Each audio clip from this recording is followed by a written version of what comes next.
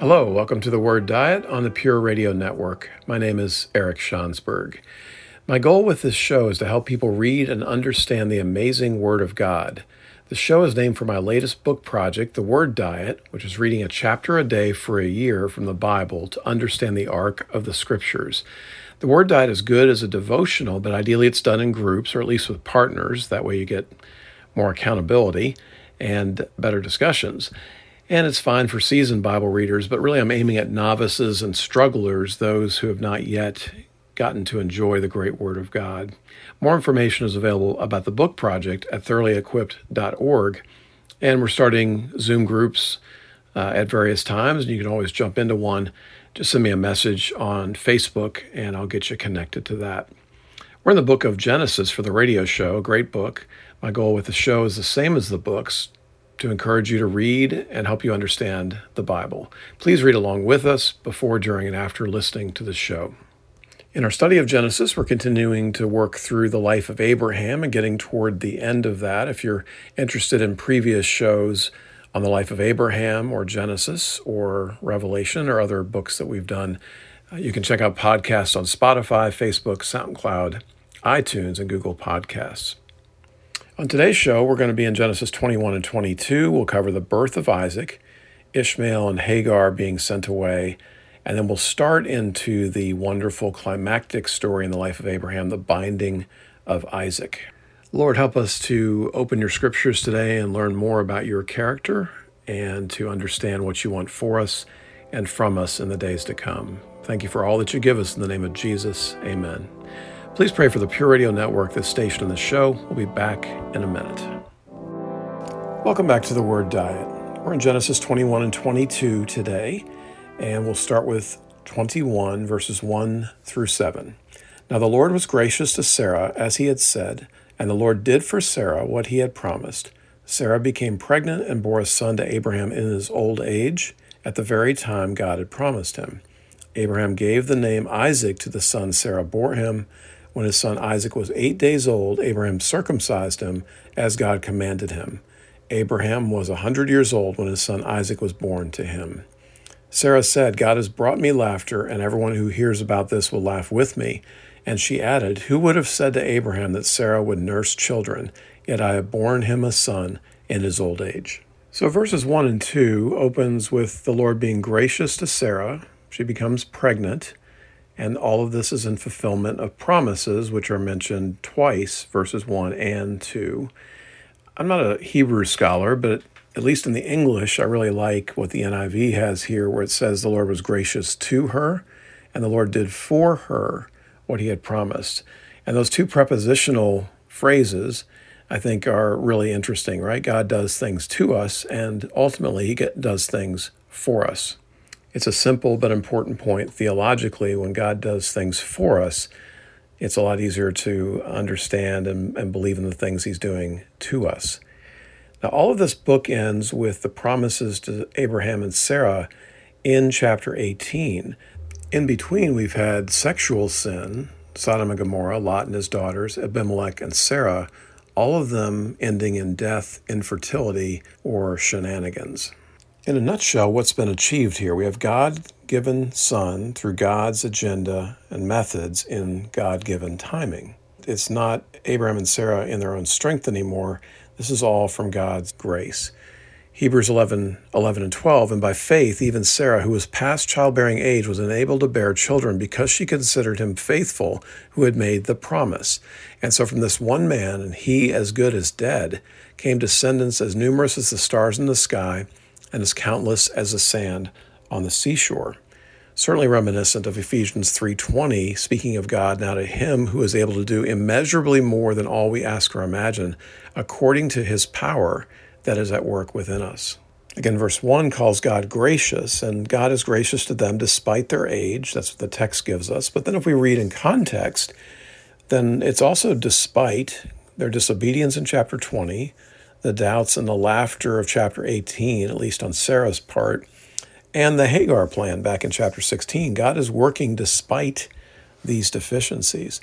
And even though God has promised these things already, it's still considered grace. I think that's interesting for me, at least, that when I commit to something and do it, I don't usually consider that a grace. I just consider it a duty. And so in a sense, God is just simply fulfilling a duty here, but it is still considered grace, and it still is grace. It's also interesting that Sarah is emphasized so much here. And at one level, that's to be expected. I mean, she's the one who's pregnant with the promised child. But the text to this point has really emphasized Abraham more so. And Abraham has not treated her particularly well. So as we read this, we're hopeful that this signals that she is now fully seen as his wife now. Leon Cass pursues this angle and says both her childless condition and his behavior toward her in Egypt and Gerar with Abimelech and with Hagar attest to their less than married condition. So long as he is willing to treat her as a sister or as a seedbed, Sarah remains barren. Only when he is prepared to look upon her simply as a wife does she in fact become one in the full and proper sense. And then to the bigger picture, Cass continues, for the purely natural deeds of having children any woman will do, such as Hagar. But because human procreation means rearing as well as bearing, the naturally loose relations of male and female must be transformed and fixed by the legal or conventional singular relation of husband and wife, that is, by marriage. Woman as wife means a long-term partner for rearing the next generation, or in other words, for transmitting the way of life that is the spiritual lifeblood of the family and the nation. So yes, they've been husband and wife for some time, but there's a different level happening here, right? With the birth of the child, with parenting, with the next generation in mind, and with Abraham's different view of Sarah. There's something else going on here, a deeper level of marriage, if you will. Now, verses 3 and 4 mention Isaac's name and his circumcision and Abraham's obedience. And so in this regard, Abraham and Isaac are quite different. Abraham chooses to leave his family of origin. Isaac comes into a world with the covenant already laid out for him from the beginning.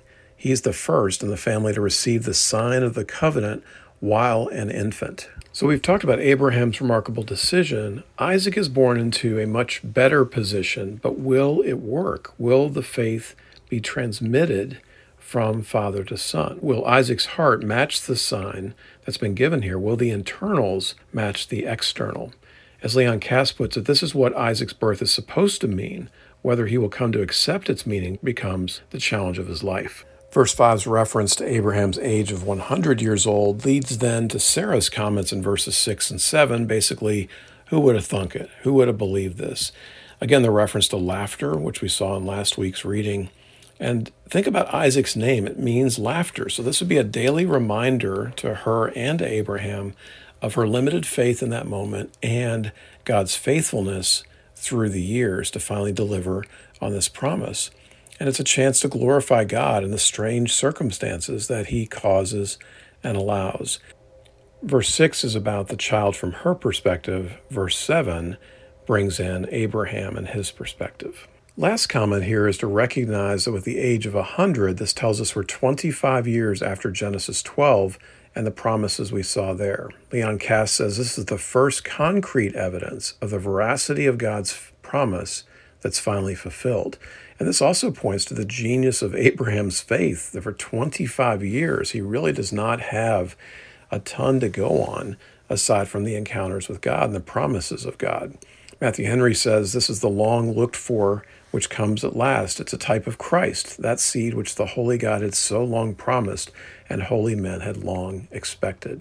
All right, so that takes us to verses 8 through 10. The child grew and was weaned, and on the day Isaac was weaned, Abraham held a great feast.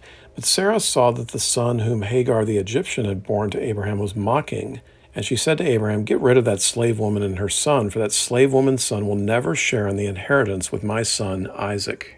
So the catalysts for this part of the story are the weaning and the party that goes with that.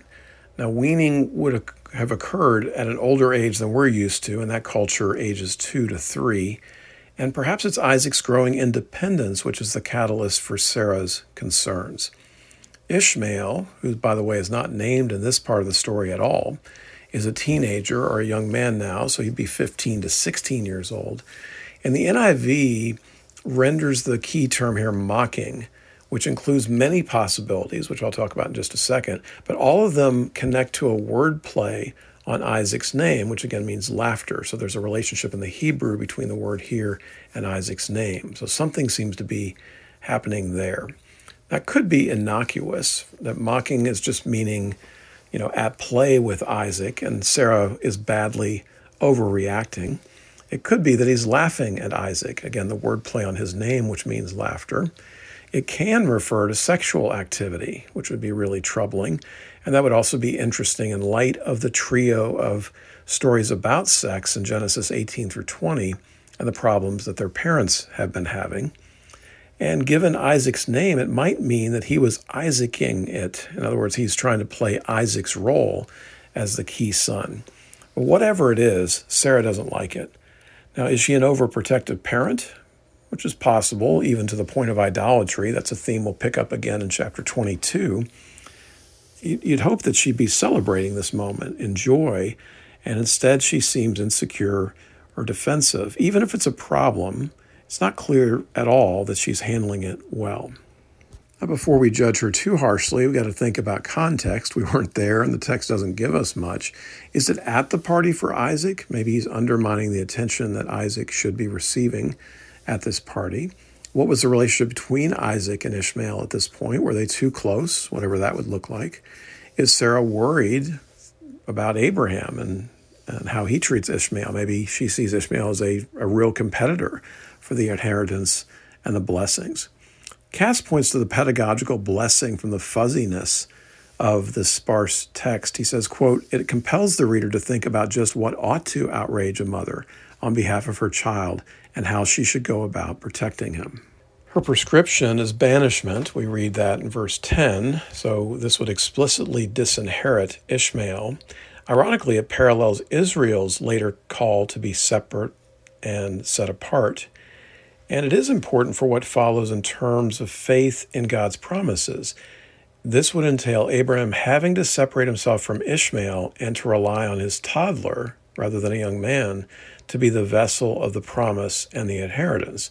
And maybe Abraham's already there, but as we've talked about, he was quite fond of Ishmael. And so there may be something here where he's having a hard time putting Ishmael and Isaac in their proper places. As she's laying out the prescription in verse 10, she refers to Hagar and Ishmael as that slave woman and her son. Now, first of all, this is not exactly promoting the human dignity and value of Hagar and Ishmael to refer to them in this way. It's possible to read this that she's identifying the problem, that it's not the proper son, and there needs to be a proper placement of Isaac in regard to Ishmael. But again, it doesn't seem like she's handling the problem particularly well. In any case, what should have been a moment of joy and laughter has become bitterness for Sarah. Last comment here is that Abraham and Sarah are married in the fuller sense and in a deeper sense, I think, because of the events of the last few years in their marriage, but it's still not a well-ordered household, or we don't see evidence of that at this point. The last time we had this problem was chapter 16, and Abraham sided with Sarah, but quietly and passively acceded to her demands. This time, she insists that he get involved. So how will Abraham respond? It's going to be different this time. But we'll cover that after the break. In the meantime, please consider becoming a P3 partner at pureradio.org to pray, provide, and promote the work of this ministry. Please spread the word about Pure Radio, this station, and this show. Welcome back to the Word Diet.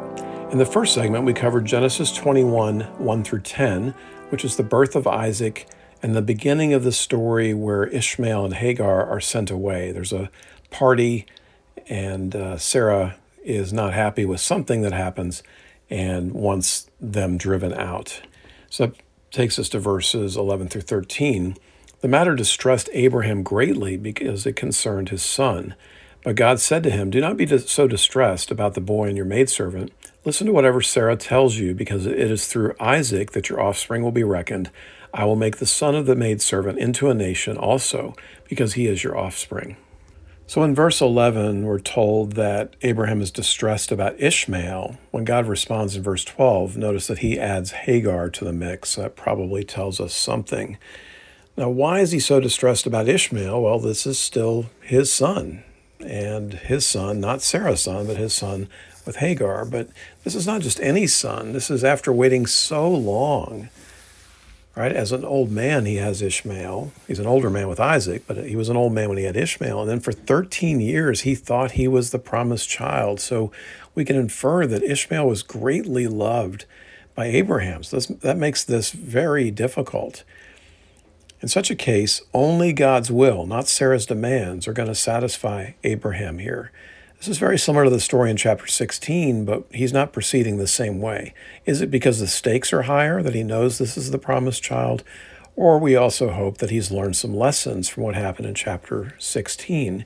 So this is not a legal question. It's an ethical or moral concern, and he's troubled by Sarah's response. Nahum Sarna says Abraham's distress would then not be over the legality of the act, but because of both fatherly love and moral considerations. I think God's response here surprises Abraham and us as well. Listen to whatever Sarah tells you. One reason for surprise is that hasn't been particularly good advice before and had gotten them in trouble previously when he had deferred to her back in chapter 16. Here he goes to God, who ironically points him back to Sarah. So God sides with Sarah's advice. That does not mean that he endorses her tone or her motives, but he is working to elevate Sarah here, which again has been a recurring theme throughout our study of Abraham's life, even though she's somewhat or deeply flawed in her approach throughout this story. The justification is given in the last part of this passage that yes, Isaac will be blessed, of course, but Ishmael will also be blessed. God reiterates, yes, your offspring will be reckoned through Isaac. By the way, this passage is used by Paul on the Jews' failure to embrace Christ in Romans 9, verses 6 through 8. But Ishmael will be taken care of as well. God has due regard for Ishmael in this passage, and that parallels what Abraham wants for his son as well. God's election of Isaac does not mean abandoning others, including Ishmael. With Isaac born, Sarai tries to marginalize Ishmael, who's no longer useful to her, but God still holds his covenant with Ishmael. Nahum Sarna says, note God's delicate shift from Sarah's motivation to his own.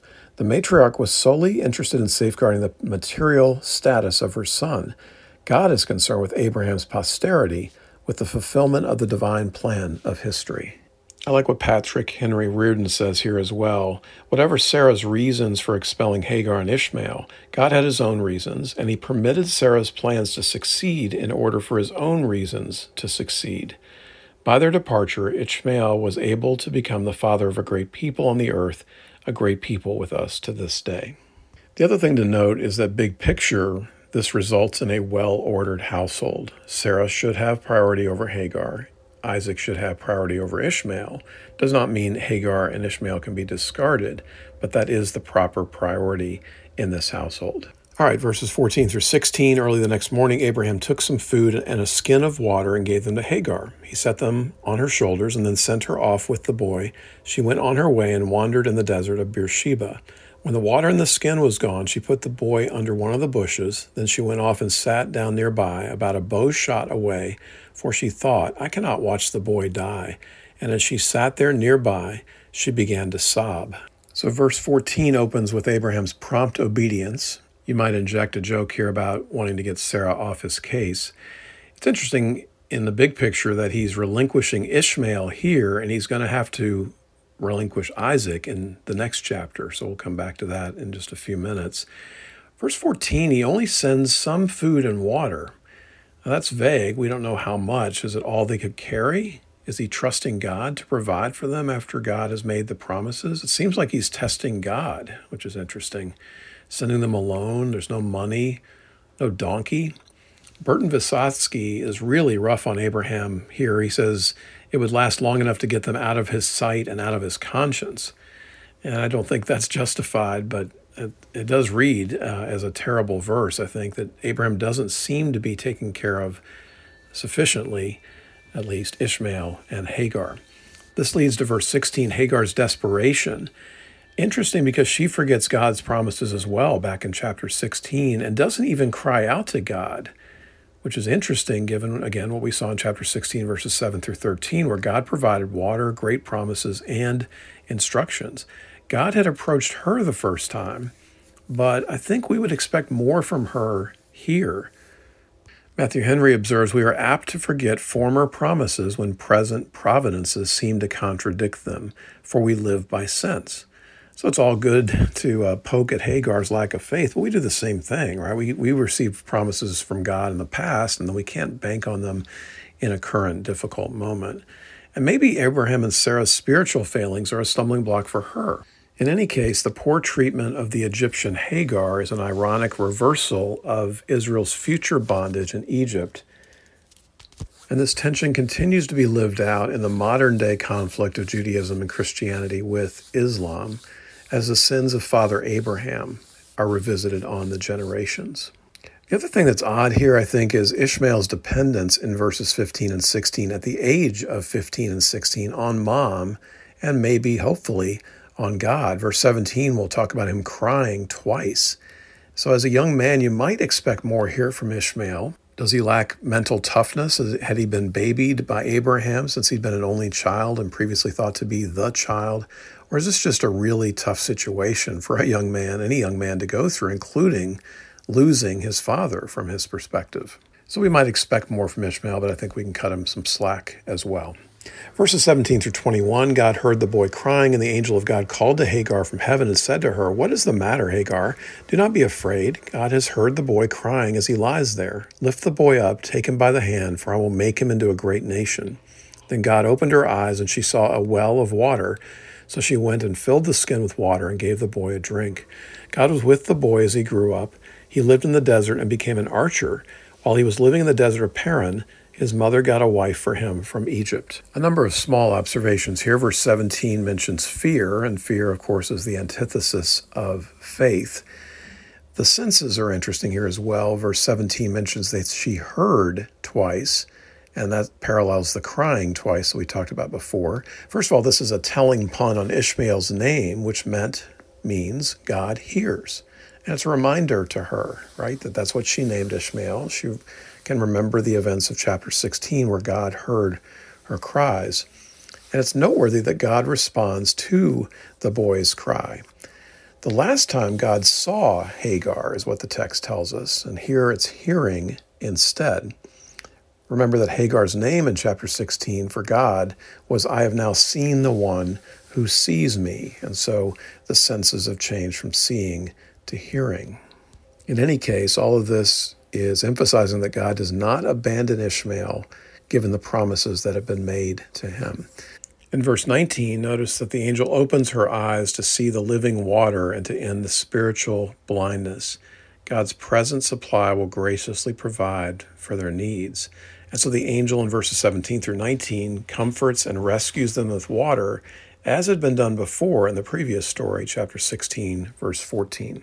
Verse 20 mentions the desert. This seems to fulfill chapter 16, verse 12, where he'd be a wild donkey of a man in a wild place. And verse 20's reference to an archer seems strange, but it does connect back to the reference in verse 16 about being a bow shot away. So there's an interesting parallel there. Last observation comes again from Patrick Henry Reardon, and he notes that the biblical text tends to lose track of Hagar and Ishmael once they arrive in the Negev desert. The legends of the Arabs tell their own story of how far the mother and child reached in their journey, namely Mecca. The spring in verses 14 through 19, they identify as the spring of Zamzam, found near the Kaaba at Mecca. Thus, Ishmael is credited with the founding of Mecca, which is a religious shrine vastly older than Islam. And finally, it's fitting that his wife should be Egyptian. Again, there's some irony here, the connection to Egypt as he is freed from his own slavery to Abraham and Sarah. We have an arranged marriage of a sort here, and again, it points to a mother's influence here, Hagar. Leon Cass says, in this allegedly patriarchal text, the maternal influence is hardly slighted. Women matter, and good wives matter most. Now, Paul uses this text to great effect in Galatians to talk about legalism and submitting, not just following the law. We'll start in Galatians 4:21 through 24. Tell me, you who want to be under the law, are you not aware of what the law says? For it is written that Abraham had two sons, one by the slave woman and one by the free woman. His son by the slave woman was born according to the flesh, but his son by the free woman was born as the result of a divine promise. These things are being taken figuratively. The women represent two covenants. One covenant is from Mount Sinai and bears children who are to be slaves. This is Hagar. Then verses 28 through 31, now you, brothers and sisters, like Isaac, are children of promise. At that time, the son born according to the flesh persecuted the son born by the power of the Spirit. It is the same now. But what does Scripture say? Get rid of the slave woman and her son, for the slave woman's son will never share in the inheritance with the free woman's son. Therefore, brothers and sisters, we are not children of the slave woman, but of the free woman. And then one of the great verses in Galatians opens the next chapter. It is for freedom that Christ has set us free. Stand firm then, and do not let yourselves be burdened again by a yoke of slavery. Then in 5:13, Paul finishes the thought. You, my brothers and sisters, were called to be free, but do not use your freedom to indulge the flesh. Rather, serve one another humbly in love. So Ishmael is born of the flesh the ordinary way. Isaac is born of the promise. Ishmael is born of the bond, slave woman. Isaac's born of the free woman. Ishmael represents bondage to the law. Isaac represents freedom in Christ. And so in all of this, it also points to the conflict between the flesh or the sin nature and the Spirit. Galatians 5:16 through 18, Paul continues this thought. So I say, walk by the Spirit, and you will not gratify the desires of the flesh. For the flesh desires what is contrary to the Spirit, and the Spirit what is contrary to the flesh. They are in conflict with each other, so that you are not to do whatever you want. But if you are led by the Spirit, you are not under the law. Paul does something similar, by the way, in Romans 8:13 through 17. G. Campbell Morgan notes that when Isaac, the child of faith, was born, the son of the bondwoman mocked. And then Watchman Nee, Ishmael, as a picture of the flesh, was not cast out until after Isaac was born and weaned. It is no use preaching against flesh to unbelievers. They are flesh and they possess nothing else. There must be in Isaac a new birth. When Isaac was recognized as the son, then Ishmael was cast out. So, a great passage in its own right, crucial to the story we're reading here in Genesis, but tremendous applications to life in the Spirit as Paul develops in Galatians. All right, a good place to take a break. If you're on Facebook, like Pure Radio and friend me there. Podcasts are available on Spotify, Facebook, SoundCloud, iTunes, and Google Podcasts. Welcome back to The Word Diet. In the first two segments today, we talked about the birth of Isaac and Hagar and Ishmael being sent away, chapter 21, verses 1 through 21. And last week, in our coverage of Genesis 20 and 21's encounters between Abraham and Abimelech, we covered the next passage, which is chapter 21, verses 22 through 34. So that takes us to chapter 22, which is one of the most famous chapters in the Bible, one of the biggest as well, and one of the two or three biggest chapters in Abraham's life. So a bunch of things to say by way of introduction to this powerful and important story. First is its title. A lot of times it's called The Sacrifice of Isaac, but if you know the punchline, spoiler alert if you don't, he's not going to be sacrificed. So it's better called The Binding, or maybe The Almost Sacrifice of Isaac. Big picture, Ishmael is now out of the way from chapter 21, so the stage is set for what God has promised and intends to see come about. But we have to figure out what else is going to happen along the way. And of course, chapter 22 is the pinnacle of that. This is the climactic event of Abraham's life. It's the last recorded time that God speaks to him, rounding out the set of 7 visits that God has had with Abraham. And of course, the number 7 is important biblically. The timing of it is interesting. One wonders if he could have answered this call earlier in his life.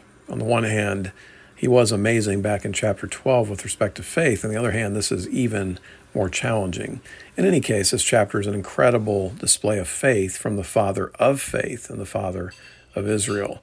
And because it's such an incredible display of faith, it becomes then a very difficult story for us to fully comprehend.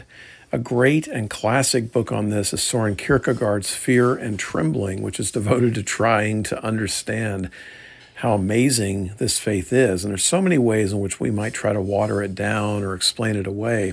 Kierkegaard is the one that I know of that wrestles most fervently and effectively with what does it mean and what are the implications for us. Leon Cass puts it this way: no story in Genesis is as terrible, as powerful, as mysterious, as elusive as this one. It defies easy and confident interpretations, and despite all that I shall have to say about it, which turns out to be about 20 pages, it continues to baffle me. Of course, for Christians, one relatively easy angle to pursue is the way in which it points forward to Jesus Christ. I think the other way to think about the timing is that God has arranged Abraham's life so that this is the pinnacle in his walk with God and his education about God's ways. Now let's think about the structure of Abraham's story for a minute and the parallels with chapter 12. Along with chapter 12, 1 through 3 in particular, these moments of faith, great faith, bracket his life in answering God's voice and calls. The parallels are amazing. Chapter 12, verse 1 talks about leaving and taking and then going, right? The leave and go that we talked about way back in chapter 12, verse 1 is paralleled here in chapter 22, verse 2. And both of them are to a destination or task not completely defined. The go forth is lek lekah, big phrase in Hebrew, but only times used in the Bible are in these two passages. Chapter 12, verse 1 and chapter 22, verse 2 has 3 times descriptions of leaving the land and sacrificing the son. Chapter 12, verses 2 and 3 and chapter 22, verses 17 and 18 have similar blessings. Chapter 12, verse 8 and chapter 22, verse 13 both have post-trial altars and sacrifices to God. And then there are the parallels in what's pictured here. Chapter 12 was the son leaving his father. Chapter 22 is the father preparing to leave his son. Chapter 12 was followed by Pharaoh and Sarah and that debacle with Lot leaving. Chapter 22 was preceded by Ishmael leaving and Abimelech and Sarah and that debacle. Borgman describes the big picture this way: letting go of that which is dearest to you, beginning with your own life and name, is for the sake of a more expansive and inclusive way of life. As a son, Abraham begins by letting go of his father's house, but as a father, he ends up by letting go of his son. This is the biblical way of showing us God's vision for the human creation. Here is a vision of love that is rooted and finds its flowering in communal, political terms. Family is important, but it is second to God's work and calling on your life. We saw a version of this in Genesis 18 when Abraham argued with God about saving more than his family, more than Lot. And we've seen this in his many encounters with Pharaoh, Abimelech, the kings of Sodom, Melchizedek, and so on, that the call to Abraham extends beyond family. And we've seen Abraham leave his father, and now we're going to see him be willing to leave his son behind as well. He's willing to let go of those things, even things that are really important, through sacrifice. And this is a matter of him trusting in God and his promises. This is not purely personal. His faith is not simply his own, right? But it's expansive, inclusive, and communal. The call then is to love and follow God more than his past and now his son, which represents the future. Chapter 12 is the break with the past. Chapter 22 represents the perspective, or maybe the actual break with the future. It reminds me of C.S. Lewis. He talks about how the devil wants us to focus on the past and the future to a great degree rather than the present and the eternity. And that's what Abraham's doing here. He's focusing on the present moment and present faithfulness. He's still looking forward to eternity, but he's not obsessing on the what-ifs of the future, which seem to be in front of him. And he's not focused on the what could have beens of the past. Soloveitchik asked this question: which of these experiences was the more trying, the first or the last? Which was more heroic, the break with one's ancestral home and family, or to sacrifice one's son? Which ties were more meaningful to Abraham, the ties with his past or his future? And especially, I think we can look at this in light of his growing faith. He didn't have much faith early on, but he had enough faith to make the move that he did in chapter 12. By the time we get to chapter 22, surely his faith has grown even more, but this is another, perhaps even more staggering task. Again, we're back to Kierkegaard. Who can figure this stuff out? All we can say is that both of these are amazing faith. We were amazed in chapter 12, and it's, as or even more amazing here in chapter 22. Keep in mind also the cultural religious context here. Pagans routinely sacrificed kids, excess kids from their perspective, to appease the gods or gain their favor. So this is also a test for Abraham and an effort to distinguish Yahweh from other gods. It's also a way to get rid of child sacrifice in Judaism. The Jews are going to struggle with a lot of stuff, including polytheism as it goes, but child sacrifice was not a big temptation for them. And you can point back to the story of Abraham to credit that. Even if this is uncomfortable as a story for someone, they can at least admit that ending child sacrifice, at least in this one religion, was a great thing. Last thing I have for you in the introduction is from Eugene Peterson in his book, The Jesus Way. And he devotes all of chapter 2 to this story on Abraham and connects the idea of faith, real faith, and sacrifice. So I'm going to quote from Peterson at length. He says, "Faith is not commonly used in this hard-traveling way. More often it is cliched into a feeling or fantasy or disposition, a kind of wish. And so in contrast, the way of faith, real faith, requires repeated testing so that we can discern whether we are dealing with the living God or some fantasy, and this can only occur. The test is conducted by means of sacrifice. Sacrifice exposes spiritual fantasy as a masquerade of faith. Abraham was a veteran in the sacrifice business. A sacrificial life is the means and the only means by which a life of faith matures. By increments, a sacrificial life, an altar here, an altar there, comes to permeate every detail of life. Parenthood, marriage, friendship, work, gardening, reading a book, climbing a mountain, receiving strangers, circumcising, and getting circumcised. Sacrifice is to faith what eating is to nutrition. Sacrifice is not diminishment, not a stoical, this is the cross I bear nonsense. It does not result in less joy, less satisfaction, less fulfillment, but in more, but rarely in the ways we expect. Peterson goes on to say that the test that takes place on Mount Moriah can only be understood in the full context of Abraham's journey, the way of Abraham. And the point I like to make here is that we all want to have the faith of Genesis 22, but we don't want to do the run-up to it, the life of Genesis 12 to 21. For many of us, it's a series of small steps. For Abraham, it was a big step to begin with, Genesis 12, probably a number of unrecorded steps that led up to that moment, and then a series of small steps after that. But we want the faith of 22 without going through the life, the way that Abraham models for us. It doesn't work that way. Back to Peterson, he says, even after many years of reading this story, I'm surprised to find myself surprised. Not a word in the narrative indicates anything like surprise. Why am I surprised in Abraham and Isaac or not? The Akedah, which is the Hebrew word for the binding, was a 3-day journey for Abraham, but it cannot be understood apart from 100 years of road-tested faith that comprises the Abraham story. Abraham's faith did not always survive the test. His faith failed the test in Egypt, failed the test in Gerar, failed the test with Hagar. Untested faith does not yet qualify as faith. Untested faith, having the appearance of faith, the feeling of faith, the language of faith, may only be wishful thinking.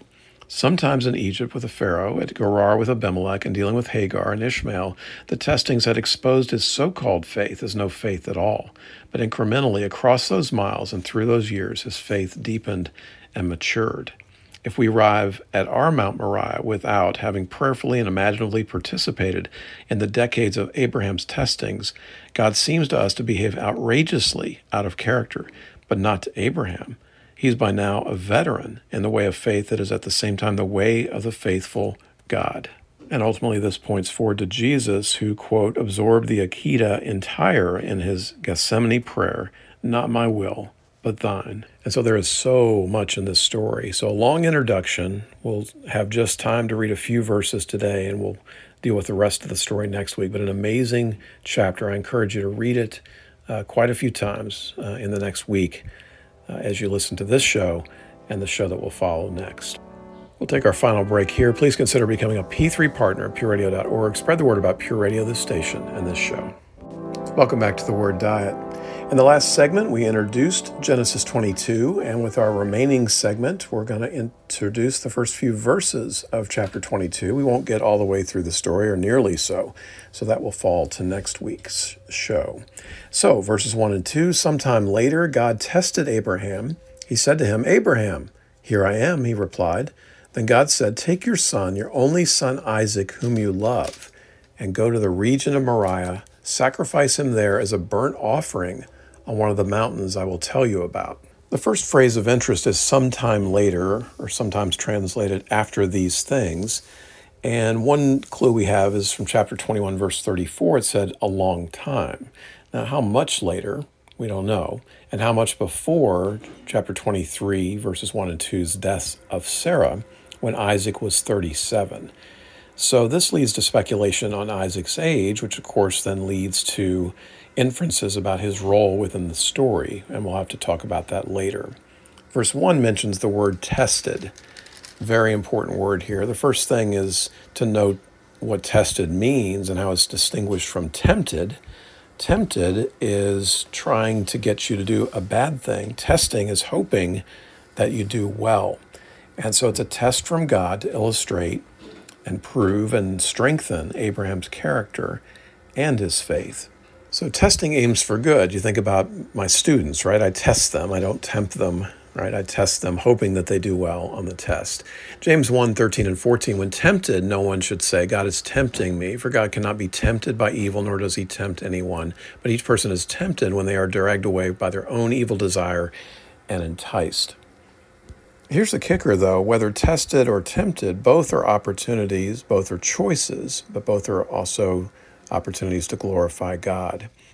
So this is also meant to develop Abraham's character and faith. 1 Peter 1, 6 and 7, "In all this you greatly rejoice, though now for a little while you may have had to suffer grief in all kinds of trials. These have come so that the proven genuineness of your faith, of greater worth than gold, which perishes even though refined by fire, may result in praise, glory, and honor when Jesus Christ is revealed." There's a goal here of growing one's faith, and faith building is a process. We can't know what we're capable of until that faith strengthens. And of course, both of this is true for us as well, that tests are there to illustrate our faith and to develop our faith. Now, for Abraham, whose faith is impressive, the test can't be too easy, or it won't show or especially grow that faith. And so this test also implicitly underlines the strength of Abraham's faith. That he can handle something like this is amazing, right? 1 Corinthians 10:13, "No temptation has overtaken you except what is common to man, and God is faithful. He will not let you be tempted beyond what you can bear, but when you are tempted, he will also provide a way out so that you can endure it." And even with temptation, that's the case, and surely with God's testing, that would be the case as well. Now, testing is the only given cause for the event at this point. But it is enough for us to conclude at this point that God is not capricious, angry, etc. Nahum Sarna says to make sure that the reader has advanced knowledge of God's purposes. Thomas Cahill says the narrator, knowing that poor human readers could never bear the suspense, tells us that this will be a test. So this is cool and an important point. We're told to ease our unease, but Abraham is not. It gets back to what Peterson was saying in the last segment, that Abraham is not told it's a test, and he's also not surprised. Again, this underlines Abraham's faith and his relationship with God. Bringing in the reader also implies our continued effort to live vicariously through Abraham. What would I do if God asked me to do this or something really large? So verse 1 concludes with God calling Abraham, and it's seemingly from out of the blue this time. There's no connection, apparently, to any other episode, which has usually been the case. This is also the only time God calls him by name. And remember that his name means father of multitudes, which is ironic given what's going to follow. The response from Abraham wraps up verse 1, "Here I am." Interestingly, the very same thing he's going to say in chapter 22, verse 11. The Hebrew word here is hinemi, which means literally "behold me," and this is considered the response of a servant. Famous examples of this in Isaiah 6, verse 8 with Isaiah, Exodus 3, verse 4 with Moses, and 1 Samuel 3 times with the prophet Samuel. This is a simple, succinct, submissive reply of one who is ready, able, willing, and available for service. So what is the call? Verse 2, take and sacrifice. He's asked to give Isaac back to God. Now, there's a big point that allows some wiggle room. It's not in the NIV or all the translations, but there's a Hebrew word here, na, which is left out in the NIV, and it means please. Well, that changes things quite a bit, right? That the thing that's seen as a command in verse 2 may actually be a request, albeit a strongly worded request. Think of the word Hosanna, N-A, at the end of that, and it means please save us, Lord. There are other uses of this word in Genesis, and we've seen them recently, and they're translated by the NIV. Genesis 18, verses 3 and 4, for Abraham's hospitality to his guest. Genesis 9, 2 and 18, for Lot with the angels. And Genesis 24 had 6 of these when the servant was asking favors of Rebekah in seeking her as Isaac's wife. So with the word na in here, we're probably moving from a pure command to a strong request. And again, it's within the context of God's relationship with Abraham. We'll have more to say about that later. This also gets to the idea of free will and the degrees of command. When God asks you to do something, how much choice do you really have? But the text gives us the word please, which indicates more freedom for Abraham than if it were simply a command. What do we do with this, right? Isaac is actually more God's son than Abraham's anyway. And of course, what God gives, he can reasonably take away. This provides an exclamation point for the idea that Isaac and Israel's beginnings are completely of God. And broadly, it underlines that children are given to us so that they may be returned as figurative, holy, and living sacrifices in line with Romans 12:1, dedicated to passing on what is right and holy. God gives us children. We return them to him as we try to raise them up in a way that honors God so that they'll follow God in the transmission of faith in our great and good God. Verse 2 also indicates that Abraham loves Isaac. It's the first Hebrew word use of this word, ahab, which means love. And it's different than the word for love in chapter 20, which is more about loyalty, the famous Hebrew word hesed. There's actually a triad description here in verse 2, describing Isaac as your son, your only son, whom you love. Now remember that Abraham was distressed when Ishmael was sent off, but this is the first time it uses the word love. So whatever feelings that Abraham had for Ishmael, he's got that at least as much, or that's what the text gives us here with Isaac. It's also possible, and this is a good place to wrestle with it, were Abraham and or Sarah idolatrous towards Isaac? Even though Isaac was given by grace, it's still possible to confuse God and God's gifts, and we're prone to do that as well. Watchman Nee observes here, Isaac represents many gifts of God's grace. Before God gives them, our hands are empty. Afterward, they are full. Sometimes God reaches out his hand to take ours in fellowship. Then we need an empty hand to put into his. But when we have received his gifts and are nursing them to ourselves, our hands are full. And when God puts out his hand, we have no empty hand for him. We can dwell on his gifts at the neglect of him. The end of verse 2 provides some other details. Moriah is another name for Jerusalem. We learned this in 2 Chronicles 3:1, or are reminded of that. And it's a 3-day journey away. We're told that in verse 4. So interesting that this is where Christ was sacrificed at Jerusalem, and it's a length of time until his resurrection. So some interesting parallels there. We're also told this is to be a burnt offering. So first of all, this is figurative, a picture of the type and the extent of dedication God wants and requires for holiness. That's what the burnt offering is meant to do as it appears later in Leviticus and beyond. It symbolizes total dedication, passion, and zeal.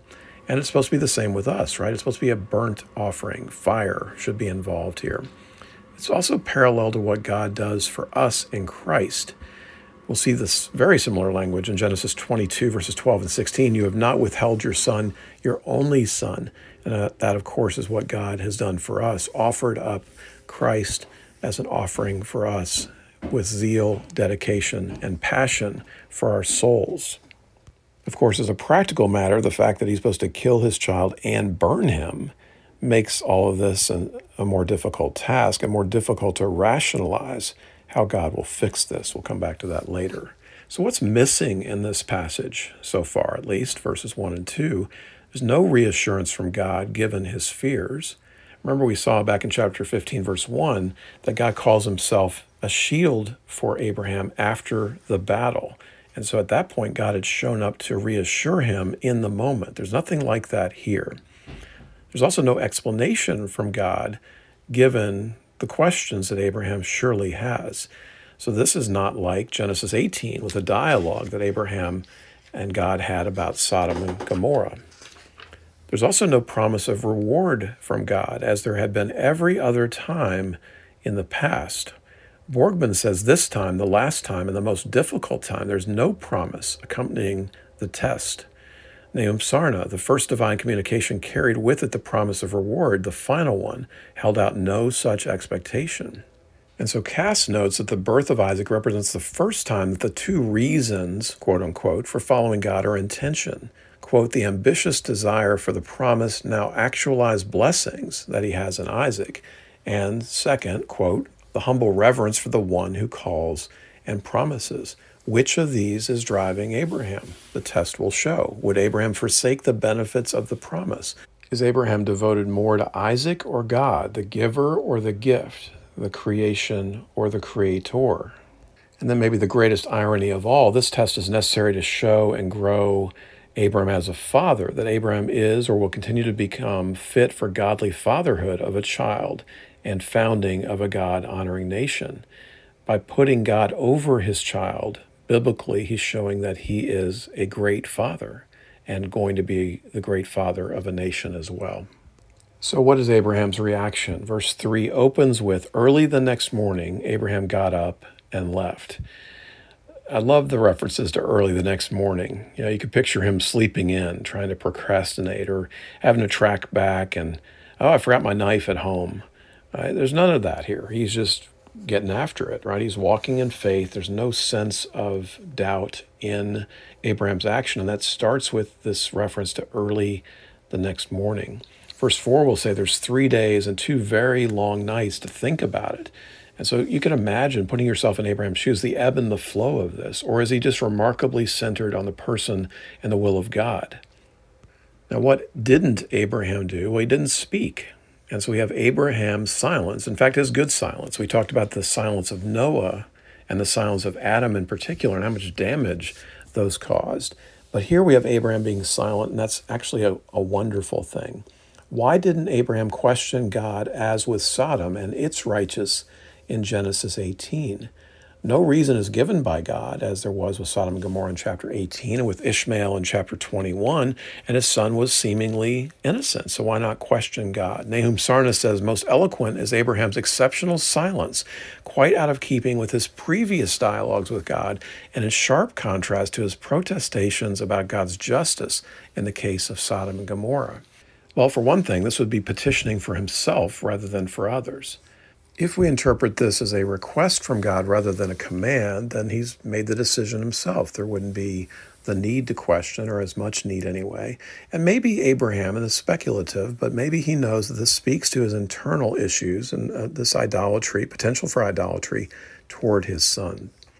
There are also no attempts to rationalize disobedience here as well. He could have based it on God's promises, specifically through Isaac, could have quoted that back to God. He could have talked about God's name and reputation, as Moses does later. He could have cited God's character, as he does in Genesis 18, referring to him as right and just. That would have been a good line here. Could have pointed to the humanity of Abraham and prickly Isaac. Genesis 9, 5, and 6 talks about lives are not to be taken. Why would you have me do this?